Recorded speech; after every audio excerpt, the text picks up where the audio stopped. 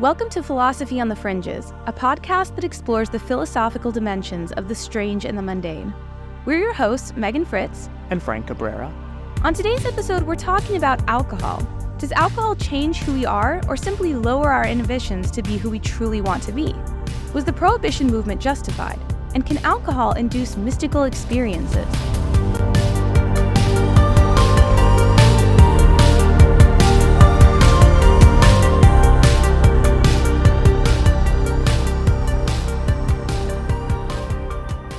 Welcome back to Philosophy on the Fringes. First of all, sorry about the delay. We have had a round of illnesses in our house. I guess it was kind of time for it. Like when you have kids, everyone's sick all the time, but we hadn't been sick all summer. I wasn't sick. Frank actually has still not been sick. Frank never gets sick, which is great because he can care for me and the kid when we're sick. But we were overdue for an illness, and we got it, kind of a double whammy. And we're sick for quite a while, but we're better now. So let's jump into today's content on alcohol. Well, actually, another kind of announcement. Is it an announcement? Well, if people have been on our Twitter, they already know, but maybe they're not. That's true. So it's not an announcement really that affects the podcast, but it's an announcement kind of about the podcast, which is that thanks to this podcast, we have been asked by a company called The Great Courses. I guess the company is now called Wondrium. Yeah. But you may have known it as The Great Courses in previous years. They have asked us to record a video lecture series. Well, they've asked each of us to record a different video lecture series for them. So we'll be doing that. And we just recently got back from Virginia, where we were recording the pilot episodes of our video lecture series. So we should, the company makes college level courses for a general audience. And so for lifelong learners. And yeah, they discovered us through our podcast. So this is not a paid ad, but it's starting to sound like one. But yeah, we thank you listeners for helping us make this happen, because, you know, if we didn't have any listeners, we probably wouldn't have continued the podcast, and we probably wouldn't have been discovered by Wondrium. So thank you all. And if anyone happens to have a Wondrium subscription and you see our pilot pop up, it would not hurt our feelings at all if you just gave that a watch, because that would be helpful for us. Yeah, thank you. So Frank, you recently reread a classic text of philosophy in which alcohol is, almost not a main character, but a really necessary background condition for the entire drama. Yeah, so today we're talking about alcohol. Alcohol, I think it's like a fringe topic. You don't see like philosophy of alcohol classes or anything like that. But alcohol does appear from time to time. One place it appears pretty prominently is in Plato's dialogue, The Symposium. So I just read that again recently. It's really, really good. There's a lot of, compared to other dialogues by Plato, there's a lot of action, right? Like Alcibiades, one of the characters, like barges in at the end, and he's like, "You guys aren't drinking enough. We need to drink some more." No more spoilers about the end, though. But anyway, it's pretty good. It's really good dialogue. So I guess we should say what a symposium is, right? Because Megan cares a lot about symposia. I do. She wants to bring them back, right? So what is a symposium, Megan? Yeah, so, Frank, as you know, Plato's Symposium is probably my favorite dialogue of Plato's, aside from the Republic. I love the Symposium. In this case, Symposium is kind of like, it is sort of like a drinking party. Yeah, I guess they eat dinner too, but... Yeah, although I'm not sure if that's necessary for it to be a symposium. Maybe little snackies. But the point of a symposium, beyond kind of, being drunk at the end, is that each participant in the gathering has to give a speech in defense of something. So it kind of depends what the topic of your symposium is. In Plato's dialogue, the topic is love. They each have to give their view. When it comes to be their turn to speak, they have to give a speech in praise of a particular picture of love. What is love? Baby, don't hurt me is not anyone's view in the symposium. I participated in a symposium, kind of. It was an informal one, just during dinner with some friends. And it was also, I don't want to say how many years ago, because I don't want the listeners to know how old I am, but it was before I was able to drink. And in fact, before any of us were able to drink. We were not of legal age. And so it really lacked the inhibition lowering features that like an alcohol-fueled symposium might have. But the topic of ours was like, I think it was like, what's the best body part? And Wow. what do you think what do you think I made a speech in praise of? The butt. No, I was too shy then. I said, do you want to be creeped out? I said skin. Yeah, that's creepy. So in Plato's symposium, they give speeches about love, but I guess in the historical symposia, this is like a thing that the ancient Greeks did. They sometimes read poetry or, sang songs, things like that. So yeah, so the kind of entertainment that took place in these drinking parties was not always like philosophy, but philosophy was one of the things that they did. Yeah, but everyone is supposed to like participate at some point. Yeah. And it's supposed to, your participation is supposed to be about the theme of the topic, whatever. Yeah. So you've said this before, Megan. You said we should bring symposiums back, right? Like, why though? I mean, is having alcohol help with doing philosophy? Well, now you're making it sound like I want to make philosophy events like Ragers, which I absolutely don't. No. I don't know. What I think the most important part of symposia is just getting like kind of having this requirement that there's going to be dialogue about a particular topic among all participants in a gathering. Yeah. As anyone who's ever taught philosophy or been in a philosophy class knows, discussion, even when you try your hardest as an instructor, is, often dominated by, 2, 3, 4 people, with everyone else just kind of listening, and, sometimes dominated by one person, and that's the lecturer. And while that format can be fine and can be good, there is also, I think, a lot to be gained when everyone is like, where the expectation and the desire is that everybody participates and even maybe like comes prepared with stuff. So that, I think that's good. And then just having the alcohol and the food there, I think just, it helps you loosen up. Yeah, good. I mean, this is one aspect of the symposium, is that having the wine there allows people to be maybe a little more intimate, like say things they wouldn't normally say. I know you said not to give more away about the dialogue, but I should mention Alcibiades, right? He feels free enough to talk about his love for Socrates in this environment. He's really bearing his soul, and that's the kind of thing that you do at a symposium. Yeah, what would a dialogue on love be if there wasn't like a fraught, romance, within the drama of the story? And we definitely have that. Alcibiades sort of like confessing his unrequited love for Socrates. Yeah. The Socrates likes someone else. Socrates kind of toys with him at the end. So Socrates is he tells another character to sit next to him. It's very romantically fraught. There's a lot of like juicy, drama in it, which is which makes it extra fun. Yeah. So I think if you say the term drinking parties, that's how we describe symposium. That sort of suggests that it's like a rager, right? People are getting super duper drunk. But in at least Plato's symposium, they don't drink that much. In fact, this is one thing that one of the characters makes clear. They're already kind of hungover from the previous day. They were celebrating the fact that one of the participants won a prize in like the Greek tragedy contest. And so they're like, let's not drink too much, right? They mix the wine with water, and they're trying to be moderate there. So to the extent that Plato thought that wine was important for the good life or doing philosophy or whatever, I think he would say, a moderate amount. In moderate amounts, it has a kind of civilizing effect. And this is the sort of thing that you can see in the ancient sources. They discuss wine as like part of civilization. Wine is just another kind of food stuff that it goes along with living in an urban society or a complex civilization. So I have this quote from an ancient Roman senator. So he was Greek by birth. This is Cassius Dio. He lived from 165 to 235 AD. He was a governor in a province in Eastern Europe in the Roman Empire. And in this province, they don't have wine. And he's very, very upset about that. He says, the inhabitants here lead the most miserable existence of all mankind, for they cultivate no olives and they drink no wine. I would be fine without the olives. Well, you need it. Well, you need the olives for olive oil. Right? Oh yeah, Yeah, you need olive oil for a lot of stuff. Yeah, no, good point. That would be.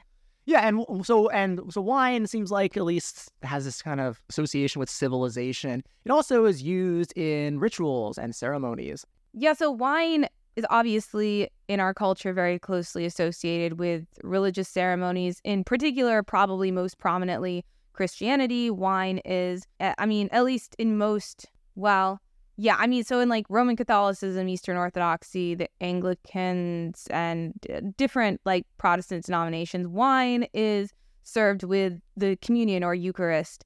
I guess like Baptists use grape juice. There's a lot of jokes about that, and probably some other denominations do too. But right, so normally communion, the Eucharist, is celebrated with wine. The Jewish holidays, wine is very important. Like Passover, Shabbat, wine is an extremely crucial part of these religious celebrations. There are more you were reading about others. Yeah, in China, for instance, also wine is used at least in like Bronze Age China, wine was used in rituals that were involved in ancestor worship, and you can find really, really cool artifacts, these ancient Bronze Age Chinese drinking vessels that they put the wine in. So wine is going back to the idea that wine is associated with civilization. You have like art going with wine. So and often like the communion chalices were also very beautiful too, right? So this is again the Holy Grail. Yeah, the Holy Grail, right? It's allegedly very beautiful. So yeah, wine associated with civilization, associated with like art and all of that. What about things that sort of ride the line? So like alcohol used in religious rituals that's also like out of control, crazy, like Dionysian revelry. That's sort of that has a foot in both camps. It's alcohol used for this sort of, debaucherous revelry that's also part of religious ritual. Yeah, I mean, so some people have found that kind of thing like threatening. So the Romans, for instance, once tried to ban the Dionysian cult. That was going a little too far. Like these like drunken, ecstatic revelries.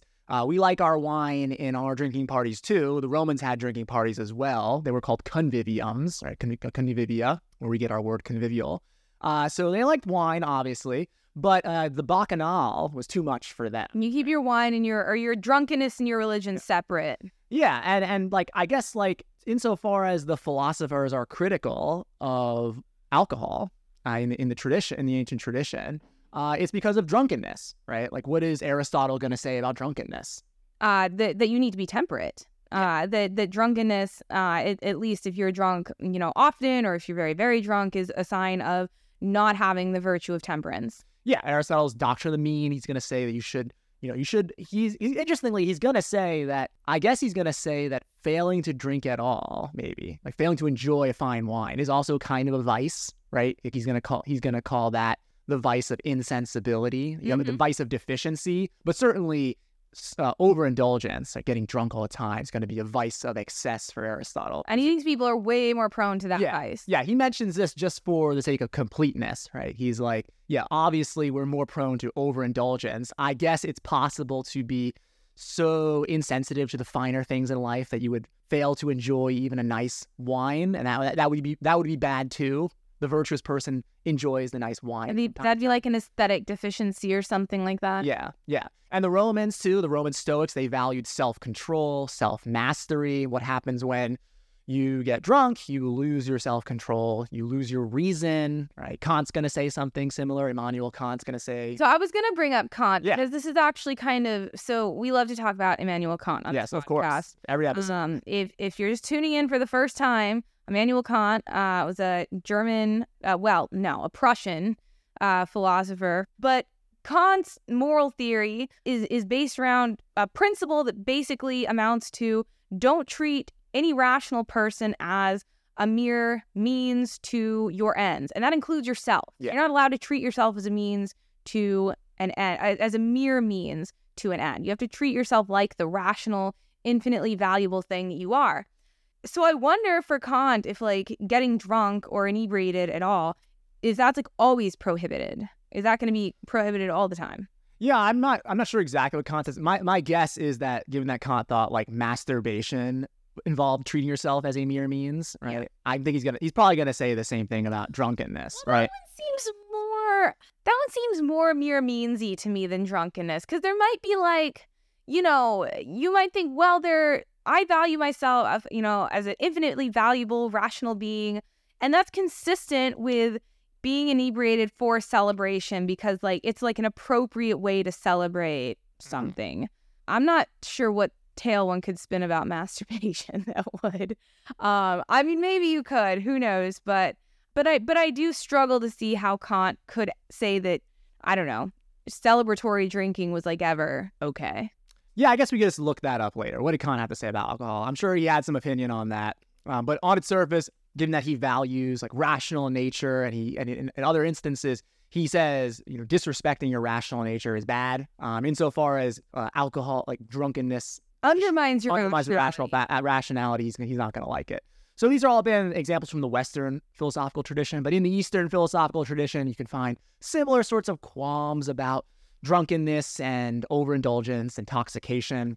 So one very clear-cut example is from Buddhism. So one of the 5 precepts of Buddhism. So these are certain ethical prohibitions that some scholars have likened in import to like the 10 Commandments. So the 5 of them, the 5 precepts are, abstain from killing living beings, abstain from theft, abstain from sexual misconduct, abstain from speaking lies, and the 5th one is abstain from intoxication. So that's like a central pillar of Buddhism, is to avoid like drunkenness, right? So what exactly that involves, or how much is too much, is an important question for all these kinds of ethical frameworks. But we can see, the philosophers in both traditions are worried about drunkenness, even if wine is used in ceremonies, used in drinking parties to some degree. Yeah. So I mean, one thing that stands out in all of these questions about drinking yes, drinking no, is that like drunkenness is like this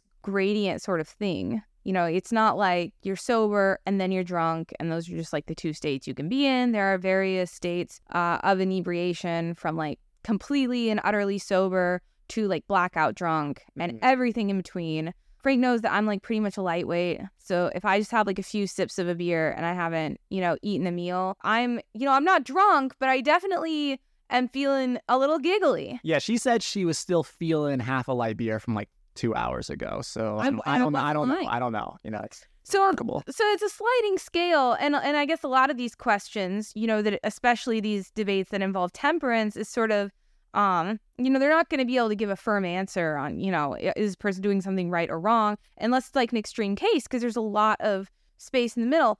And contemporary ethical debate, where this also comes up, is the question of sexual consent. Because the standard line is, well, if someone's drunk and that, and so their inhibitions are lowered, and you use that knowledge to have sex with them because you want to do that, that involves a violation of consent and is, therefore impermissible, maybe even like, assault. But a big question there is like, how intoxicated does someone have to be before they cannot give consent any longer? Because if we want to say it's just like any level of intoxication, it almost puts us into the realm of unbelievability, because like almost every casual like college hookup would be like sexual assault. That seems really bad. That seems like a result that, I mean, if it's true, that'd be really bad. And if it's true, we should believe it's true. But it seems a little unbelievable. Yeah, so I know that like sometimes philosophers try to argue that like the kind of relationship you have is a crucial factor in determining like whether and to what extent like alcohol undermines consent. Right? So one idea I think I've seen bandied about is that alcohol in like casual sexual encounters like can very, very easily and quickly like make the encounter morally objectionable, can very, very easily and quickly undermine consent because the encounter is casual, right? You don't know the person very well. Maybe it's like a one-night stand. You just met them. But in like long-term committed relationships where people like know each other very well, like married couples, like there, how much alcohol is needed to undermine consent is like different. Do you get this idea? Like, is this? Oh yeah, there's a really good paper whose title I forget. We'll put it in our bibliography, by the philosopher Quil Cuccolo. And in that paper, they argue something really similar. I mean, I think actually what they argue is that In fact, in these kinds of relationships, maybe consent is undermined a little bit, but that's not as ethically bad in some relationship contexts as in others. So it's like really ethically bad in maybe like casual encounters, but like, or really ethically bad in situations where there's like low trust in the relationship. But in like high trust, committed, long-term, whatever relationships, like slightly undermined consent from alcohol, maybe that wouldn't be as ethically dubious. So why not, though? Is it because like the consent is only a proxy for something else? And in a long-term committed relationship where you know the person very well, like you already know that thing that consent's a proxy for, so it doesn't matter if it's diminished? Is that the idea? Like what makes the difference? I think it's been a while since I read this, so forgive me if I get something a little wrong, but I think the idea is the consent is like one thing among many things. Okay. Like a big like soup of concepts that go into making a sexual encounter like good and ethical. And like, in some, and depending on the kind of relationship, some of those factors are much more crucial than in others. Okay, so the consent does matter in itself for even the long-term committed relationship, but there's a bunch of other factors that maybe can outweigh the diminished consent due to it. I believe that's the argument. Yeah. I really like this paper. We'll link it in our bibliography. But I think that, something in that realm, I also like your idea, Frank, and I'm sure someone's argued this, I just haven't read a paper on it. Right, the consent is maybe like this helpful but ultimately false like proxy for some other thing that we actually value and care about. So people like Kuckler are motivated to have this view because they don't want to say that like a couple that's been married for like 20 years, both of whom get drunk, assault each other, right? Like when they have sex, right? That's the idea. Exactly. Right? And in the paper, they give another example of someone whose spouse has like dementia or like episodes of dementia. And like, one night they like have sex and then, like later the spouse finds out that, they were in like an episode of dementia at the time. Surely you wouldn't want to say, or I mean, maybe you would, but, at least Kuckler doesn't want to say that was like an instance of rape. Yeah, because of like all of the structural elements of the relationship and circumstances. Yeah. But there's other interesting issues on alcohol and consent that don't involve consent to sex acts, sex encounters. Sex encounters. I don't know, Sexy encounters. Sexy encounters. And that is in the realm of crime. If someone's really, really, really intoxicated and they commit a crime, depending on what the crime is, not all the time, but often, it will get you kind of like a reduced sentence or something. Like your agency in the crime is considered diminished if you were extremely intoxicated. And so you get like a lighter sentence than you would get if you did this like completely sober and clear-eyed. And that's really interesting to me because that sounds right. But at the same time, if we think of alcohol as just lowering our inhibitions to act on desires we already have, why think of alcohol as like turning off our agency, to be the person we are rather than just like acting as a truth serum where our real self comes out? Yeah, it just reveals what was already there, right? I mean, we're halfway through the podcast and we haven't even uttered the slogan yet. The slogan, in vino veritas. In vino veritas. In wine, there is truth. And Pascal says something similar. He says, with too much wine, you can't find truth, but also with too little wine, you can't find the truth. Plato probably would agree with that. Probably. Going back to the crime thing, so I guess like here's an argument you might raise for why you shouldn't get a mitigated sentence or be excused or whatever. It's because like you knowingly and intentionally chose to drink the wine with full knowledge that what it could lead to. Like we're not born yesterday. We know when people drink a lot, sometimes they get violent. Even people who are normally not violent when they're sober like get that way. I am just really, really happy and I yell a lot. Sometimes I yell too much in Megan's ear because I think she can't hear me. But anyway, but yeah, people, they will get like, they should know they get violent or whatever, or they should know this is a possibility. So shouldn't they just be like responsible for like the actions that result, right? Shouldn't like the agency with which they began to drink and get drunk, shouldn't that like extend outward into their actions that they take when they are drunk? Like that's Yeah. So like when you choose to get drunk, it's like signing a contract saying, I vow to be responsible for everything I do in this state, like fully responsible. Yeah. So I don't know. Yeah. I mean, I guess someone could raise questions of like, you know, alcoholism is a kind of like disease or disease adjacent kind of condition where maybe like, I don't know, so, you know, some people are less able to, you know, be the kind of competent contract signers that we imagine people being. But yeah, I don't know. That was always just kind of a thought I had. Like, doesn't alcohol bring out like the real you? I don't know. Frank, what do you think? Is the real you like a really loud, yelly person? No. I'm just not aware that it's so often like when, you know, we are drinking, we're in a bar or something. I'm just not aware that, you know, you can't hear me. Like, I'm not aware that, you know, I don't need to talk that loud or something like that. I don't think the real me is a very loud person or anything like that. So maybe alcohol does, you know, in addition to lowering our inhibitions or like, I don't know, showing us some secret truths, maybe too much alcohol goes beyond that and kind of, I don't know, turns us into a different person. A monster. Drunk Frank. That really loud guy.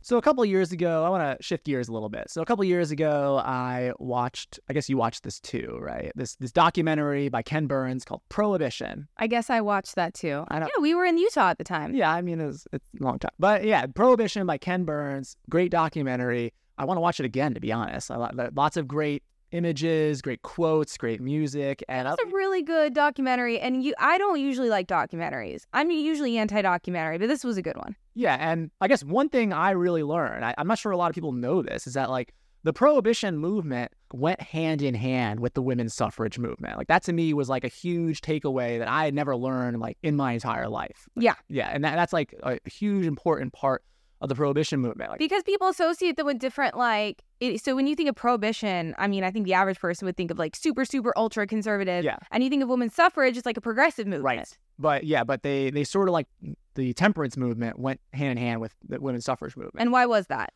Well, I guess it's because the women were upset with the men for being drunkenly abusive and wasting all their money on alcohol and, you know, coming home and, you know. And this was at a time when women didn't have any kind of like rights of property ownership or ability to like have a bank account, you know, ability to have like custody of children or anything. So they didn't have any ways of getting away from these men who were just coming home super drunk and beating them and, you know, losing all their money.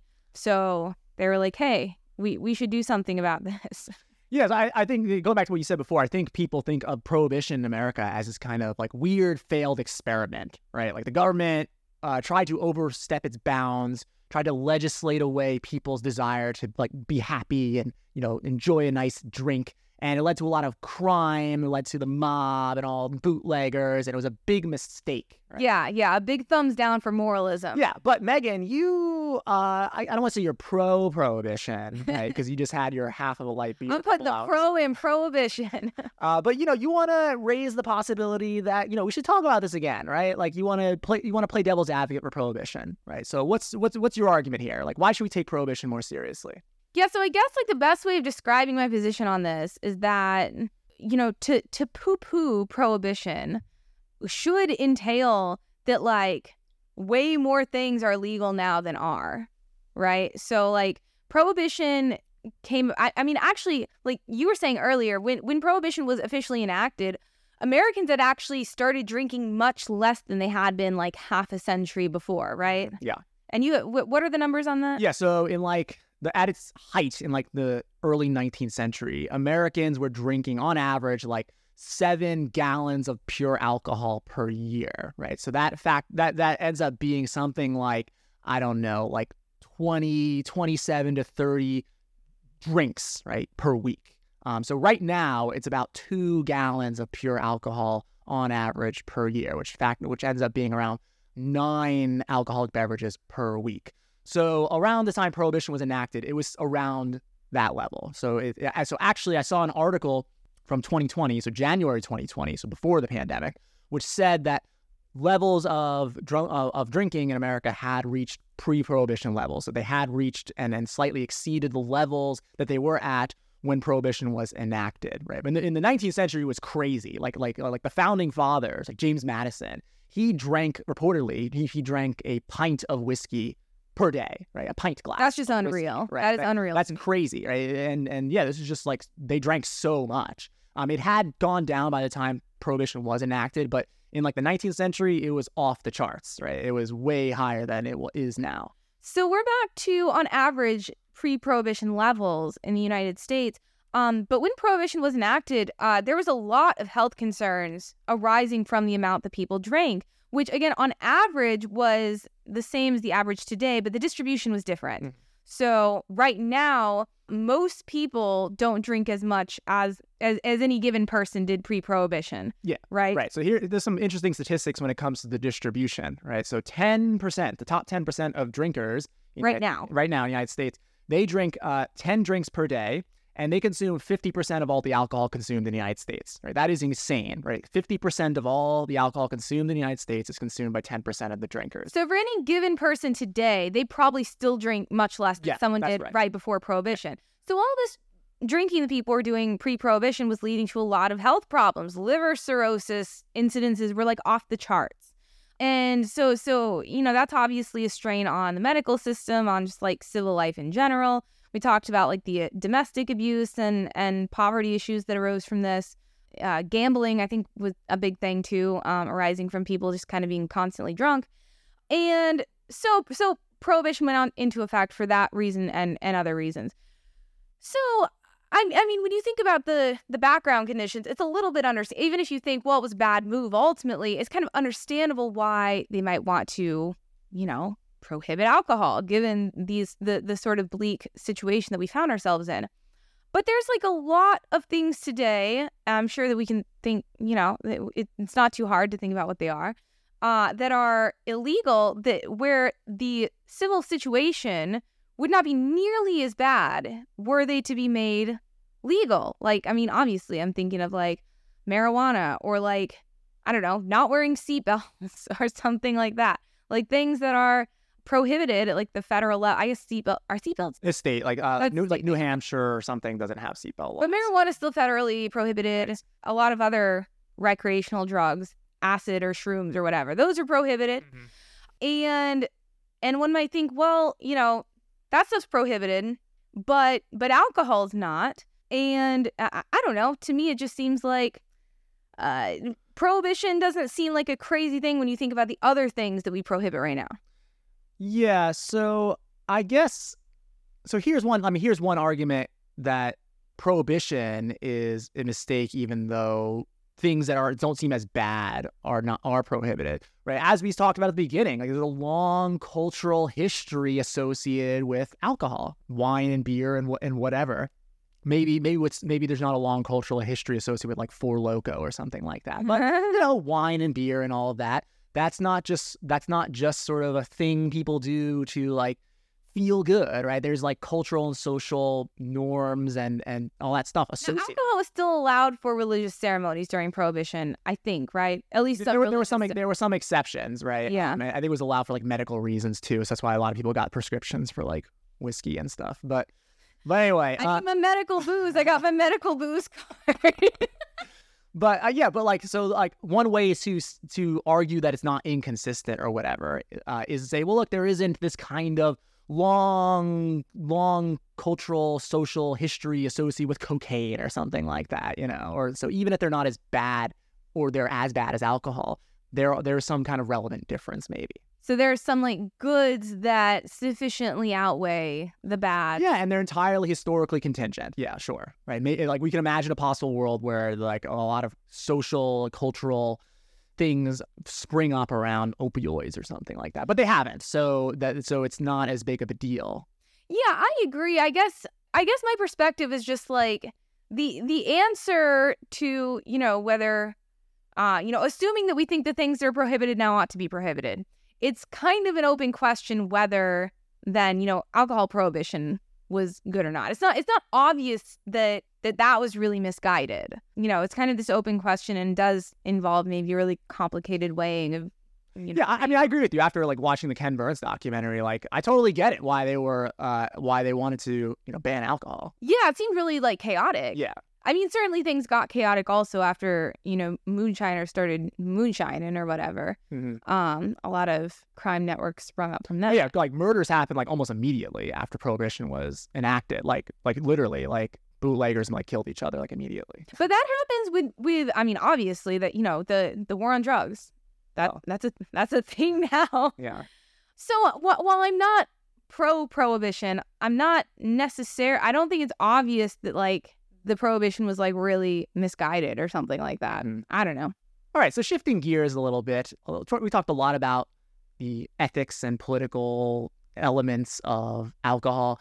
Let's shift to like the aesthetic angle. So there are a few books discussing wine and philosophy, and a lot of this discussion in these books is about the aesthetics of it, right? So for instance, wine tasting, like what's the deal with all those like weird adjectives that people assign to wines? Like they take a glass of wine, they sniff it, and they say, oh yes, I'm getting notes of pineapple and black peppercorn, and you know what, this just strikes me as quite a masculine wine. It's a bit closed, but I think with a bit of time, aging will open up. Like what's going on there when people describe wines in this sort of way? Is this just all projection? Is there something in the wine that grounds these sorts of tastes, right? So there's questions like that. Like, is wine tasting, is like the evaluation of wines, is that objective or subjective? People discuss the objectivity and subjectivity of art all the time. You can think of wine as a kind of aesthetic object, and we can raise the question, like, is there something objectively good about the $300 bottle? Is it objectively better than the $2 Chuck? I guess with inflation, it's like a $4 Chuck now. But still, I think it's $3. Oh, is it? Okay. Yeah. But yeah, is there something better, like objectively, about that wine, or is it just sort of like snobbery? Is it all just sort of like the elites liking what they like? Like how is there any there? Does this only happen with wine? Is there not any other alcohol that has like the extent of like I don't know, like douchey descriptions of them? I think. With the craft beer movement, maybe it's headed a little toward that direction. Although I feel like things have quieted down a little recently. But I don't know. I've been at milkshake Worcestershire craft IPA. Yeah, I guess we haven't mentioned at all yet that I used to be a bartender. So in grad school, I was a bartender for about like a year and a half. Are we going to tell our beer story? What's our beer story? So before Frank and I started dating, the only relationship we had with each other was just like passing each other in the hallways in like the department in grad school, and just me like giving him absolute crap all the time whenever I had the chance, like on Facebook. And one day he posted something on Facebook that was like, and again, this was before we hung out, like we never talked in person, but he posted like, Happy International IPA Day. Yeah, this was at a time when like everything was an IPA. And like a fancy, like stupid IPA flavor. And you were also really into IPAs at the time. Yeah.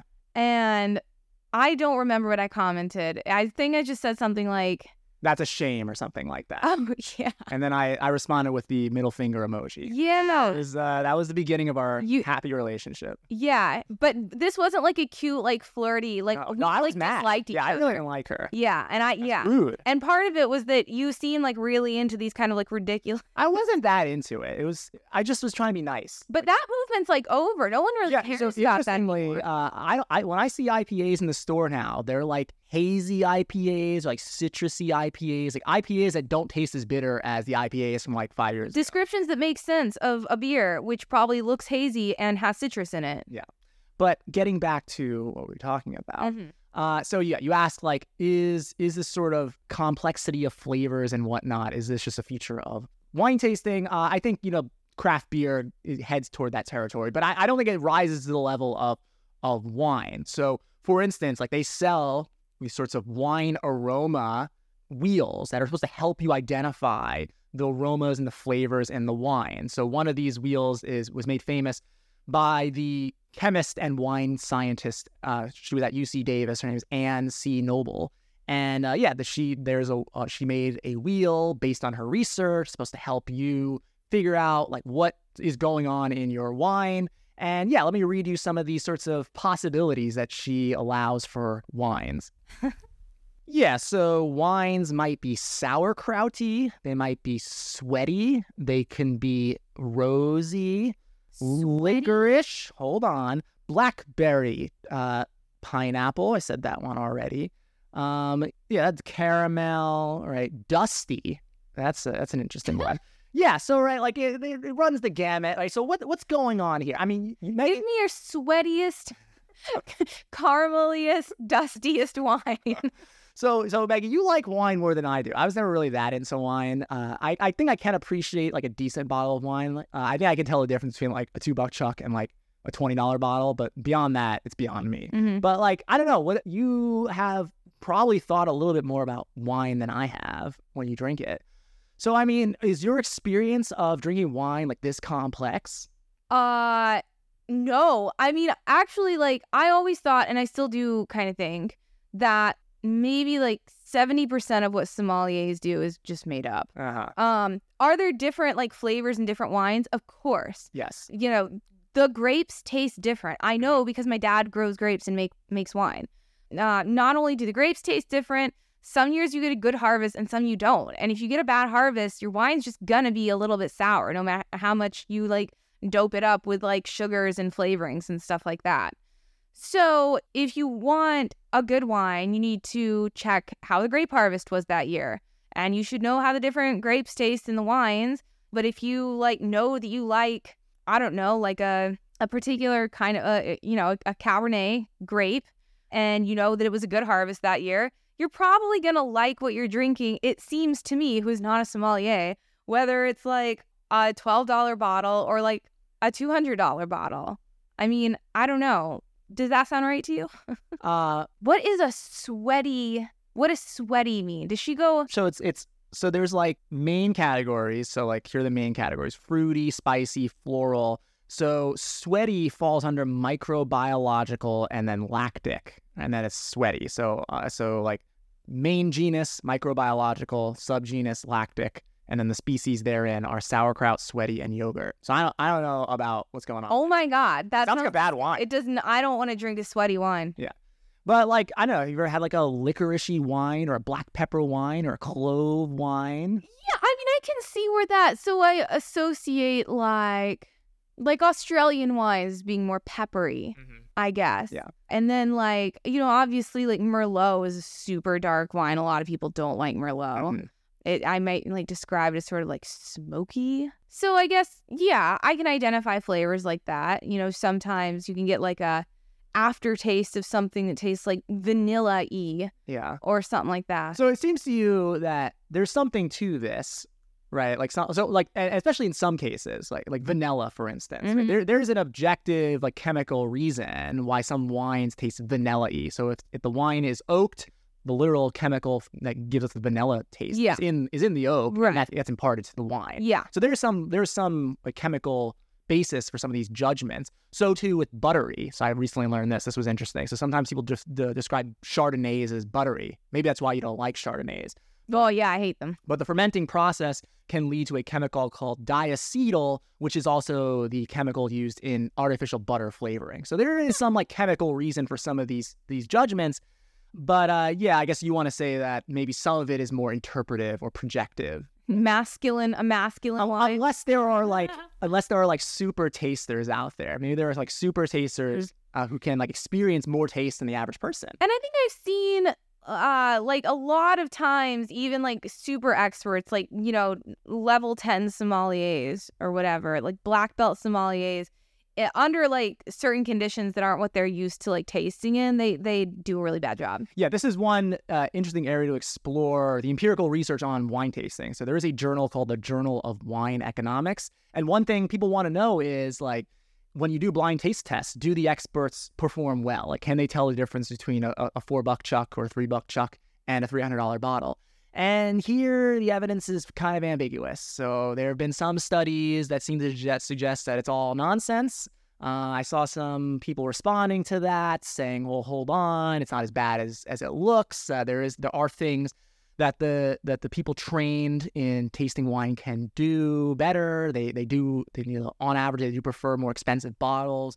So I'll link to some of that research. But yeah, it is kind of up in the air. I think people's intuitive inclination who don't drink a lot of wine, they're inclined to think that it's just like nonsense, that it's just bullshit. I don't know, because I think like people want, especially people who are, who enjoy fine dining, they want to think that they're having like this super curated culinary experience. And having like a person come up and tell you that like the microbiological notes in your wine go perfectly, they hit the divine high note with your sirloin steak or whatever. That kind, just like thinking that. I guess I'm thinking of like the Coors Light drinker. Like that guy doesn't take wine tasting seriously. But okay, so I know that my dad's gonna be listening to this at some point. So I just have to say, when he like goes to a restaurant, he's like, I'm really gonna enjoy myself. Part of this involves like really like cross-examining the waiter about their beer list and like which ones go with which foods and how different lagers taste and such. Well, so so I don't know. I think that it is something that can like elevate the experience even of like a mid-tiered, diner. what about the objective subjective thing? Like, so I think you incline at least against aesthetic subjectivism. Yeah. Right. So, I mean... But that doesn't mean that there are subjective aesthetic experiences, but aesthetic goodness and badness is objective, I think. Right. So but then you want to say that at least some wines are objectively bad, right? Like... Oh, yeah. Okay. Oh, I've had it. Okay.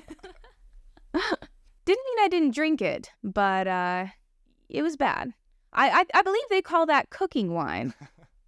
Yeah, so in my research for this episode, I came across some really, really florid descriptions of people drinking wine. Like I said before, I'm really not that into wine, but I really could appreciate, and I was happy for these people that they have enjoyed their glasses of wine so much. And these descriptions like border on like a kind of religious experience, and that's sort of the way some of these folks have talked about their experience with really, really good wines. It's like the kind of thing that they remember for like days. Like, I can't even imagine that. I can't imagine like remembering the taste of a wine for days. But that's the way they describe it. Describe it as kind of like almost religious or mystical experience. And this got me thinking, yeah, it'd be interesting to think a little bit more about like mysticism and whatnot. And one philosopher who has discussed this at length is the philosopher and psychologist William James. So in his Varieties of Religious Experience, this series of lectures that given around 1900, 1901, 1902, he has 2 chapters on mysticism. And he says something like quite interesting about alcohol in this chapter. So aside from his interesting definition of a mystical experience, he says that it involves like something ineffable, hard to describe in words. He does mention alcohol. And he says, quote, "The sway of alcohol over mankind is unquestionably due to its power to stimulate the mystical faculties of human nature, usually crushed to earth by the cold facts and dry criticisms of the sober hour. Sobriety diminishes, discriminates, and says no. Drunkenness expands, unites, and says yes. It makes him, for the moment, one with the truth. The drunken consciousness is one bit of the mystic consciousness." Woof. What do you think, Megan? It certainly does make you say yes to a lot of things you wouldn't say yes to when sober. I kind of like, I think that James is doing a little bit of like, he is. He's doing a little bit of psychoanalysis here, trying to kind of like uncover what's really going on. I don't think most people would describe their experience being drunk, at least most of the time, as like a mystical experience. They probably report feeling happier. And in fact, there's been studies recently that have shown that alcohol acts like an antidepressant and sort of like routing blood away from like the part of the brain that focuses on the self. Mm-hmm. So like that, like, oh, we're all like friends. We're all one. We're all unified. Like that part of the brain, alcohol like reroutes blood to that part of the brain. So it kind of works like an antidepressant, which unfortunately is why a lot of people who struggle with depression fall into alcoholism more easily. But I like the redescription of it as like, actually, this is a mystical experience. This is like the kind of experience one has when like uniting with like the divine. Yeah, so James does consider the mystical experience as like on a spectrum. So he says you get the inkling of the mystical experience when like a maxim, like some kind of like moral maxim or truth about the universe, like just like strikes you as true. or maybe when you're walking in the forest and you sort of forget who you are. Like this is all on a scale, and I think alcohol consumption is like after that. The intoxicant he talks the most about in this chapter is nitrous oxide, laughing gas. Yeah. And he says, the people who I have known that have done this have had a lot of mystical experiences, and yeah, they have described their experiences as trending toward this kind of unity or monism, like the diminishment of the self. You were super into reading about dudes who like to do nitrous oxide in like the late. Oh yeah, it was a couple years ago. Yeah, Humphrey Davy. Yeah, my favorite, my favorite 19th century chemist. He was really into Michael Faraday. Did he do that? No, he didn't. No, he was a very devout man. Yeah. He did not do that. Okay. But Humphrey Davy, yeah, he did that. Yeah. But anyway, yeah. But one thing that William James mentions, and I think this is something we could talk about a lot more, and maybe we'll save this discussion for like another episode, is he mentions that the source of the mystical experience doesn't matter. Or at least he talks as though it doesn't matter. James thinks that if nitrous oxide induces the mystical experience, like that's just as good as inducing the mystical experience through meditation or through prayer or anything like that. It's the mystical experience is the mystical experience, and that's all. Yeah, and you know who I'm thinking of who had like really similar things to say. Half a century later, Aldous Huxley wrote his really well-known work, The Doors of Perception, which he wrote about his mystical experiences on LSD. And he says something really similar, that these sorts of experiences are dismissed because, like, they're caused by people being on LSD. But he's like, that's kind of to put the cart before the horse in terms of explanation. Like, why should that make us take what we're experiencing as like, less real? Why not think that this happens to be something that makes us see things more truly for what they are? We could do a whole episode on mysticism. Maybe we will. We should come back to this. We probably will. Yeah. So we'll save a lot of this because we're pretty close to being out of time. But yeah, we're close out of time. I think we should end with a quote and a drink to celebrate. We should tell our listeners that we are having a drink kind of, in the spirit of the episode. We're having a small pour of whiskey right now. Notes of pineapple, notes. I was going to say, what are the notes? Notes about caramel, toffee. Mm-hmm. Yeah, great stuff. I think I'm getting this is a dusty whiskey because it's been sitting way down there on that bottom shelf because it's Evan Williams. So let's take a drink and end with a quote. All right, this is a quote from the English traveler Frederick Marryat in his A Diary in America, published in 1837. He writes the following about Americans. I am sure the Americans can fix nothing without a drink. If you meet, you drink. If you part, you drink. If you make acquaintance, you drink. If you close a bargain, you drink. They quarrel in their drink, and they make it up with the drink. They drink because it is hot. They drink because it is cold. If successful in elections, they drink and rejoice. If not, they drink and swear. They begin to drink early in the morning. They leave off late at night. They commence it early in life. And they continue it until they soon drop into the grave. Cheers. Yikes. Cheers. All right, well, that's all the time we have for this episode, all the time and more. But join us for the next episode, episode 11, where we will be talking about alchemy.